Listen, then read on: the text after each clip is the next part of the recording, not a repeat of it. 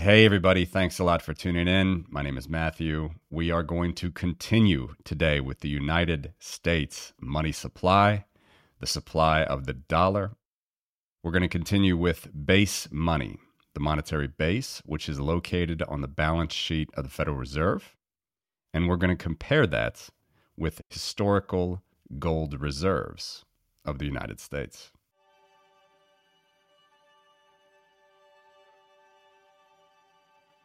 All right. So we're going to come back to this topic very often. The monetary base, base money, outside money, the money that the central bank prints, versus historical money, which everybody knows, even a child knows, is gold and silver, and possible future base money, which is Bitcoin. But for this episode today, we're going to take a look at a concrete view of the United States monetary base, which we covered yesterday in the last video. And we're going to layer in the asset side of the Federal Reserve's balance sheet, specifically the gold portion of the United States Federal Reserve's balance sheet, the gold assets that the Federal Reserve holds. Remember, the monetary base, any type of money that a bank issues, whether it's a central bank or any bank, it's always a liability. The monetary base is a liability. Your bank deposits, your checking accounts, savings accounts, time deposit accounts, they are all liabilities on the bank's balance sheet to you. They are your asset, but they're a claim. They're your asset, your claim on the bank's balance sheet. They're the bank's liabilities to you. So anytime we talk of money, this is fiduciary media. It is a liability on the bank's balance sheet, be it commercial bank, credit union, thrift, even a non-banking entity that engages in M3 type money, or in the case of the central bank, the monetary base. That is a liability on the bank's balance sheet. Remember, assets equal liabilities plus equity, and the monetary base is the largest liability, typically almost the size of total assets, but it's the largest liability on the central bank's balance sheet. And unlike bank deposits, the monetary base is a special type of liability because it can be created ex nihilo by the central bank. And since 1971, there is no statutory reserve requirement to hold gold. So it's a special type of liability, the monetary base, and it's also known as central bank money, state money, so on and so forth. So that's what we're going to cover today. This is the same chart that we looked at yesterday, the monetary base. Remember, from about this period, mid-2010s, the Central Bank of the United States has a huge liability that has grown to over $2 trillion, $2.5 trillion worth, which is the reverse repurchase facility. Basically, it's repurchase agreements, again, liabilities from the Federal Reserve's perspective. It's basically base money for non-banks, money market funds in particular, that can hold repurchase agreements, but we're not going to address that here. This is just the officially defined, to this day, as of this recording, monetary base of the Federal Reserve of the United States ending December 2022, $5.4 trillion. And what was it in, let's go to the beginning here, if I can get it, January 2018. It's hard to find it on the mouse. There we go. $4.9 billion. January 2018. The Federal Reserve opened their doors in 2014. So, remember, this is a liability on the central bank's balance sheet, and it is indeed the main monetary liability of the central bank. If I asked you, how much gold have they held over the years? What do you think it would be? 100%? 90%? 80%? How much gold would they have recorded on their balance sheet over the years? The answer is complicated. It's wrapped up in geopolitical issues. It's wrapped up in the fact that during World War II and leading up to World War II, most of Europe's gold fled Europe because of tyrannical Hitler and tyrannical Stalin. Remember, gold is a unique metal. It doesn't tarnish, doesn't corrode. The gold in your wedding ring could be the same gold of an Egyptian pharaoh. Gold is a unique metal. That's why it served well as money over the millennia. So the same gold that was in many European empires and then democracies, governments at the turn of the 20th century, but the same gold that was in Europe for centuries fled to Canada, to the United States, to the Caribbean for a time, but mostly to New York, mostly to the New York Fed, fled Europe in the late 30s and during World War II. So the United States had an influx of gold. I hasten to say, though, some of that gold was earmarked specifically like a bailment. That means the possession was transferred, but not the right to use or to rehypothecate or to make loans on. So many nations, that was the case. Their gold went into the United States, and the United States didn't have the right to use that gold. But in many other cases, and as we learned in many videos that we've done already, specifically after the Bretton Woods Conference, a lot of the gold that went into the United States' coffers at the end of the 30s, start of the 40s, and led to the creation of Bretton Woods, which was the gold exchange standard, meant that specifically after the dust had settled, after the horrible World War II, and Eastern Europe was carved off basically from the Western free nations, what happened primarily with Western free nations, but also the Soviet Union in some way, shape, or form, is that if they wanted to trade and do international payments, they would do so with dollars. And then if they really wanted to reclaim their gold, they could go to the United States and repatriate that gold. But that, in practice, never happened during the Cold War. And you may remember some stories. The Netherlands, Germany in particular, finally did reclaim some of their gold last decade. From 2013 to 2017, most all of their gold. It took 4 to 5 years, but the United States did return Germany's gold that had left, West Germany's gold in particular, that had gotten out of war-torn Europe during the Hitler times. That gold was repatriated to Germany last decade. And many other countries, the Netherlands, have done that as well, trying to bring some of the gold back out of the United States' coffers. So what I'm about to show you here is specifically gold that the United States Federal Reserve claims is an asset on its books, and it's going to be measured in United States dollars. You can see it's not very much. If you look to today, this is at market price, by the way, $474 billion worth of gold reserves held in the Federal Reserve today. That's on the asset side of their balance sheet, whereas the monetary base is the liability. One small footnote as well, the monetary base includes notes and coins. Coins are not on the Federal Reserve's balance sheet. That's part of the United States Treasury, the United States Mint. But I'm putting it there nonetheless. Coins have always been a small component, even when they were 90% silver before the 1960s, of course, because we didn't have such price inflation. Silver and gold were valued in much smaller units.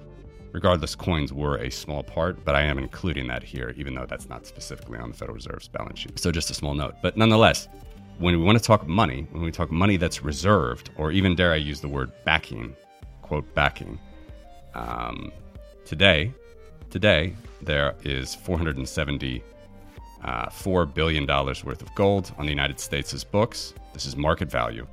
We'll talk more about this. And $5.4 trillion of base money that the Federal Reserve has created throughout its existence. Let's just zoom in here from after Bretton Woods started to the beginning of the time series, which is just a little bit before the end of World War I. Remember, another thing that's not on the time scale here, the timeline, is the classical gold standard basically fell apart as well here during World War I. So the classical gold standard didn't even last 50 years. That was an international arrangement of most European banks, some Asian banks,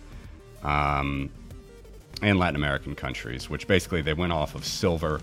Remember, the United States was on a silver standard during its founding. The dollar was actually defined as 375 grains of silver, I believe. It's like 80% of an ounce. The United States was on a silver standard for about 100 years. And then it wasn't until the 1870s where the United States switched to a gold standard, albeit a very poor gold standard because it had bimetallism. Gresham's Law, we remember Gresham's Law happens when you have, that's bad money drives out good, but it only occurs when you have legal tender laws. So Gresham's Law occurred in the late 1800s and also led to a lot of problems with small change and money because silver and or gold at certain times was being overvalued or undervalued relative to the other. We talked about this a little bit in our gold and silver ratio videos. Do check those out. And we'll revisit this topic plenty of times as well. Nonetheless, here we are. Let's go back to the very, very beginning here. $4.9 billion monetary base, January 1918, the oldest, kind of most consistent data I have. Gold reserves, $1.7 billion worth of gold at market price at the time. So not even half. Basically 40%. Gold versus the monetary base.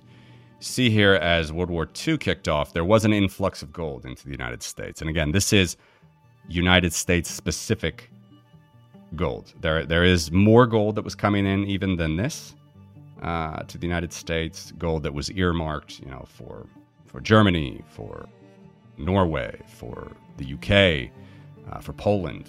Lots of gold that came in that was outside of this number even. A lot of gold came in the United States. This is only gold that is specifically relating to dollar-type assets. So gold that surrounds the dollar. The United States is gold. And if it came in and, say, it was another country's gold and it's counted as a part of this supply, then it was some sort of a swap arrangement where the country was happy to deposit the gold and basically take dollar reserve assets in exchange for the gold. But make no mistake, this is just United States gold. This isn't the world supply of gold in central banks. This is just the United States' portion. Okay, so we see a big influx here, and we see that it definitely goes over 100% during World War II of the United States' monetary base. Let's reset the zoom. Let's go to when the Vietnam War begins to where the Smithsonian Agreement ends. We've talked about this in earlier videos, but this was where Bretton Woods was basically active. It was on. You see gold reserves start to fall. They're falling here in dollar terms, where when the Vietnam War started, we had $21 billion of gold. Monetary base was $37.5 billion, so a little bit more than 50% gold reserves. Gold on the asset side of the Federal Reserve's balance sheet. The liability side, the main liability, $37 billion. By the time we get to, let's go kind of to the nadir here, Charles de Gaulle, a few other European nations were calling their gold back from the United States, draining this gold, by the way. This is why it's falling. It's falling here because they are calling their gold back. France is the big nation doing this. He stopped right around here, the end of 1968. There's only $10 billion worth of gold reserves, and the monetary base at this point is $60 billion. Now, if you have an international monetary order based on dollar-based reserves trading around abroad, but still underpinning those dollar-based assets, whether they be government treasuries or whatever, you still have this idea that there's supposed to be gold tied to the United States dollar in some way, shape, or form. And you're a foreign central bank trading around those dollar-based reserves, and you see that the gold reserves of the dollar itself has shrank from over 50% to under 1/6. So let's just do that math exactly. It should be 14%, something like that. 14%, 16%. So you've gone from 50+% to 15, 16% gold reserves. You might get worried. And that's indeed what happened. And then we get to here, August 15th, 1971, the Nixon shock. Nixon says this is a temporary measure, temporary measure, as they always do. He says that this is to preserve the integrity and the strength of the dollar. This is to preserve it. We're going to temporarily close the gold window, close convertibility from central banks around the world. We see that the gold reserves here, 17 billion in gold reserves. Monetary base is already up to 70 billion right now from 60 billion just a couple years prior. A temporary measure which has remained in place to this day. So this is when we went pure fiat from this point. Pure fiat. Now gold does take off. Again, this is based on the gold price. So remember, most economists thought that gold was going to go to zero here. They thought that gold was worthless. Gold was definitely going to go to zero. And of course, rhetorical statement, rhetorical question, we know what happened. After that, gold went to $80 an ounce by 1980, just a decade later. So that's a brief history on the state of the gold reserves for the United States, based in dollars. As the Federal Reserve reported them on their balance sheet, they report in the currency of the sovereign, in the currency of the nation, in the currency of the realm, which is the dollar. They don't report them in ounces. You have to do a little bit more work, a little bit more research to back into ounces, but I do have that figure as well. So now I'm going to show actual ounces of gold, just to give you a little bit of a different flavor. This is still going to be on the left axis here. So I was showing you $billion on the left axis. Now I'm going to show you million ounces, which also will fit on the left axis here. So this is actual in its native form. How many gold ounces were on the Federal Reserve's balance sheet in the last 100 years? There we go. Let's even take off. Let's take them all off. Let's just look at it like that. So this is in ounces. All right, and we see this trend. Interestingly, note that even before the Gold Reserve Act was when FDR, very quickly after coming into office, 1934, basically made gold illegal for Americans and also devalued gold. Roughly 3 epochs, monetary epochs of gold here on this chart. Before the Gold Reserve Act, gold was $20 an ounce, or $1 would get you 1/20th an ounce of gold, $20 an ounce. After the Gold Reserve Act, FDR devalued gold, basically 75%, went from $20 an ounce to $35 an ounce. And that lasted until the Nixon shock. So gold was officially on the books of the United States and around the world, defended basically. The peg was $35 an ounce. And then after, of course, the Nixon shock, gold, thankfully Americans could hold and own gold again as property. Of course, you'd be taxed on it. It's very different from money. But from here, we went into a free market period where basically gold would float again, specifically around London, a lot more liquid gold trading, which had always occurred. The London Bullion Market Association and exchanges around London. So much to say about this. I just want to show you the trend here. It's kind of interesting. Some people think there were major bank runs that happened here during the Great Depression, but the year before the passage of the Gold Reserve Act, 1933, major bank runs that the United States had to figure out what to do. FDIC insurance was born during this time. Again, the Gold Reserve Act was passed a year later, basically. But notice gold in the United States coffers itself, namely on the balance sheet of the Federal Reserve, the central bank. Notice what's happening there. It's rising. It's rising. So that should actually give confidence to the nation's banking system. If gold in the central bank is rising during this time with our bank runs, why would that be? If it's important that we have, I'm playing a little bit to fractional reserve haters, full reserve lovers, gold bugs. Gold is rising here. Why would it be that there is such uncertainty? Of course, we're in a Great Depression. I understand that. But why would it be if gold is rising on the books of the Federal Reserve? Why were these bank runs occurring? Well, for gold bugs that think that this was a fractional reserve problem, it certainly wasn't. The reason it was happening is because rumors were circulating that FDR coming into office is going to devalue gold. That's exactly what he did. So it wasn't people were standing in line to take money out of the banks. again, because the market figures this stuff out faster than the legislators. People understand that FDR wanted to devalue gold. He wanted to make gold illegal. These rumors were circulating. That's why the bank runs were occurring. In this specific case, it was precisely because the market was understanding, people were figuring out in the market that the United States might not honor the gold standard, and thus the bank runs. So that's what happened here. There were bank runs here, the year before the passage of the Gold Reserve Act. But, it wasn't because of fractional reserve banking. You see gold reserves rising during this time. And then they continued to rise again as Europe's gold started to pour into the United States. This is not all of Europe's gold. This is just officially on the United States' books, represented as part of the dollar's balance sheet, so on and so forth. We get to post-Bretton Woods era where United States is at peak gold. 700 million ounces worth of gold were on the United States books at this point, 700 million ounces. And then the Vietnam War started, and you can see where it literally went all downhill from there. Down, down, down. De Gaulle says, nope, I want my gold back. Yeah, he actually stopped here. You see the gold reserves bumped a little bit. Down again. Nixon says, we're done with this. We're stopping. There's a little bit of an intermediary monetary epoch here where gold was devalued further. It went from $35 an ounce to $42 an ounce. The statutory official price, there was still a peg, although there was also a free market at this point. There was more of trading of gold and not just like a peg, because Bretton Woods had broken down, basically.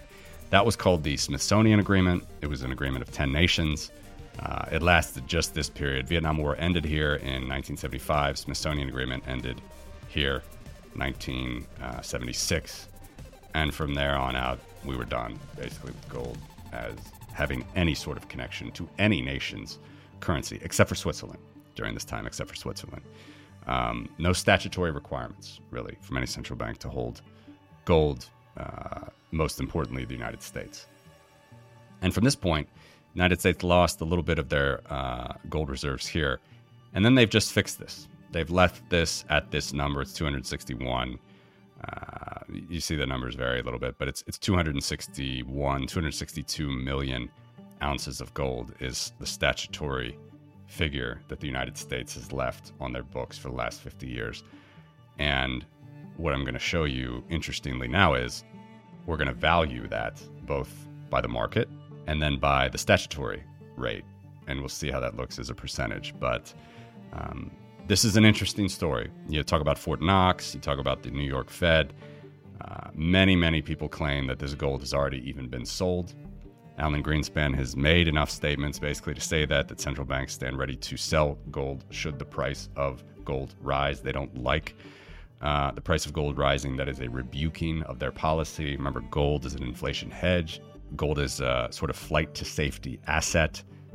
If the gold price rises too much, that is a rebuking of their fiat policies. So this is kind of weird.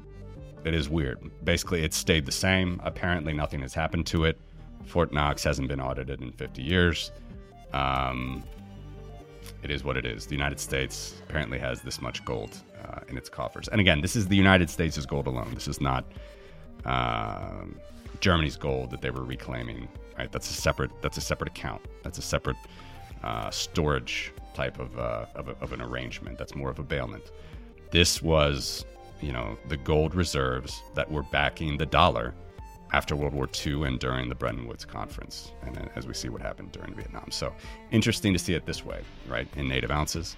Now let's put the monetary base back on in dollars. You see, it's harder to look at this, obviously, with the dollars on. We'll leave it on for now. The gold reserves and dollars. So we have dollars here, and then we have ounces as well. Just see in the tooltip what is what. And then we have the gold reserves market price. Let's put on this right axis, and let's compare how the gold looks statutorily and at market pricing. So first, market. So this is going to show you the gold reserved in dollar terms at market price. So we have $1,800 gold right now, been $2,000 gold here in 2011 and in 2022.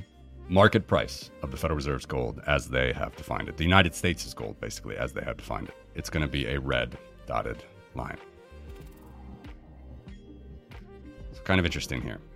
This is, again, quote, gold reserved at market price. So the dark shaded area here, all right, the $300 billion gold, $400 billion gold, which you're taking that 261 million ounces, all right, as you see in the chart there, 261.5 million ounces, just multiplying it by the gold price. All right, it was $800 gold price here, okay?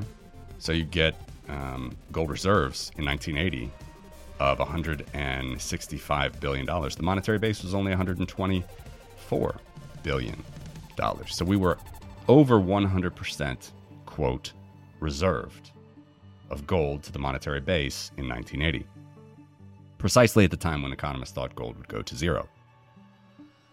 Certain economists, not all economists, certain economists. So 130% here, and this is basically the highest it had ever been after the collapse of the gold exchange standard, after the collapse of the Bretton Woods Agreement, basically the dollar exchange standard, where the dollar is the last currency in the world that's going to have any connection to gold. Central banks around the world otherwise are going to trade dollars in the free market, of course, in the free world. Soviet Union is quite limited in that. This is interesting to see now. So, first of all, draw your attention here. Obviously, the explosion of the monetary base after the global financial crisis, gold backing, quote backing, or reserved, compared to the monetary base today. The Federal Reserve only has 8.8% gold assets on their balance sheet compared to the money that they print. 8.8%. And this is roughly actually the same percentage that it looks like for the entire gold market. Remember I said that there's 1.1 billion ounces of gold that central banks hold in the world collectively. The Federal Reserve holds 261 million, apparently. So roughly a little under 25% of the world total. This percentage is very similar, by the way. It was probably over 100% worldwide when gold was valued at $850 an ounce for 2 seconds on the world markets in 1980. And it was over 100% reserved gold. And then it has fallen to basically 6, 7, 8% today. But look back during this period, which is more interesting because this is when gold had an official statutory connection to the dollar. All right, specifically from this point and earlier, 1971 and earlier.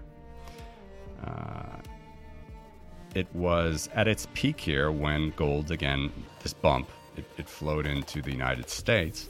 So we were above 100% here. Not quite as high as 1980, we're 130%. We got to 120%. 120% by the Federal Reserve's own valuation. Of course, gold was $35 an ounce here. It's also good to be the only game in town that can own gold here. Remember, private citizens, businesses could not even interact with gold. You had to have special licenses involved in specific jewelry making or in dentistry to even have access to the gold market in the United States. So it's good to be the owner of gold at this point, which they were when they devalued it to $35 an ounce. Nonetheless, this set the dollar up actually for Bretton Woods. Geographically, the United States was a safe place to store gold, and that's where it went. But then, of course, again, we see after Bretton Woods, the gold just started to fall and fall, specifically after the Vietnam War started. It fell both nominally, as we saw, and it fell as a percentage of the monetary base, to where when de Gaulle was done with his draining of gold reserves, we were at 16.5%. 16.5%, where before and during World War II, 120%. Just a massive crushing of what was supposed to be the fidelity of the dollar based on an international a gold standard. Even though it was a gold exchange standard, it wasn't a true gold standard. This was, the last vestiges of a gold standard. But notice here as well, one more thing to point out here. Even during the Great Depression, before the Great Depression, the Roaring 20s, we will look at earlier data. And this harkens back to an economist that I really like, George Selgin, who has studied this stuff a lot. This isn't rare. This isn't rare in markets to have gold reserves at 35, 40%. That's a typical number from earlier research. But in free systems with no central bank, with no regulation, where the market is in full control, you could have gold reserves to outstanding deposits, i.e. bank money, no central bank involved. You could have gold reserves under 5%, a couple percent. This happened in Scotland in the 1600s, 1700s. This happened in Sweden. This happened in Canada as late as the 1930s. These were free banking systems with no central banks. There were many other systems as well throughout the centuries that didn't have a central bank. Modern central bank, of course, the Bank of England started at the end of the 1600s. But for hundreds of years, some of these societies that Dr. Selgin, Dr. White, many other economists that I appreciate and enjoy their research, talked about, we've interviewed them on our show. For hundreds of years, you didn't need to have 100% gold reserved, or even the more dangerous term, backing the state currency of the realm. That's just a made-up thing. That was never the case. And don't infer here, like I said, when there were bank runs and the Gold Reserve Act started, there literally were bank runs right here. And what's happening to the gold reserve ratio? It's climbing. There should be faith restored in the currency here. But the reason, of course, had nothing to do with this. It had nothing to do with gold. It had to do with the fact that, well, it had to do with gold, but it didn't have anything to do with the backing. It had to do with the fact that FDR was rumored to want to break the gold standard. And that's exactly what he did. So the market is always a more trustworthy barometer to look at things rather than any government entity. For sure, we can see that a lot. And even when governments try to do this, they say, look, basically, I forget the exact percentage. It's well over half the world's gold of all the central banks is in the United States. Again, that's not just here. That's not this 622 million ounces. It's much more, actually. Is in the United States at this time. After World War II. This was basically the United States' chance to shine as an international beacon of contract law and all the rest. Of course, they had already failed in this 20 years prior, 10 years prior with FDR. But, of course, they didn't do it. All right, from the next 30 years during this, this Bretton Woods era where we had this gold exchange standard, gold both nominally in the United States and as a percentage of total reserves just fell and fell and fell because they were spending a lot on the Vietnam War. The deficits kept growing, the national debt kept growing, and gold keeps you in check from that. And the French, as they do, they kept the United States in check, and that brought an end to the gold exchange standard. So it's pretty interesting here. Now, one more thing I'm going to put on. Again, we're roughly looking at $20 gold here from 1934 to 1971, $35 gold. Then a brief period, the Smithsonian Agreement, of $42 an ounce, where the market kind of honored it, but not really, to where by 1980, the market was saying $850 an ounce for a couple seconds. And statutorily, $42 an ounce has remained. So let's take the statutory value now measured in dollars, and let's take that percentage divided by the monetary base. It's going to be a black dotted line. There it is. So you see, basically, they shared the same ratio, the market quote backing and the statutory backing up until the end of Bretton Woods. From this point, you see that this is where it changes. This is where there's a free market price in gold. So if it's true that the United States really did have 271 million ounces of gold at this point on their books as an asset, that would have been 132% of the balance sheet. But if you look down at that black line where it is statutorily, if you only valued the gold at $42 an ounce, it's only 9% of the balance sheet.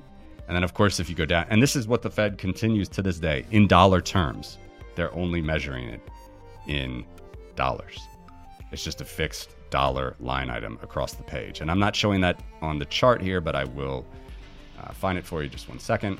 It's $11 billion, $11.037 billion.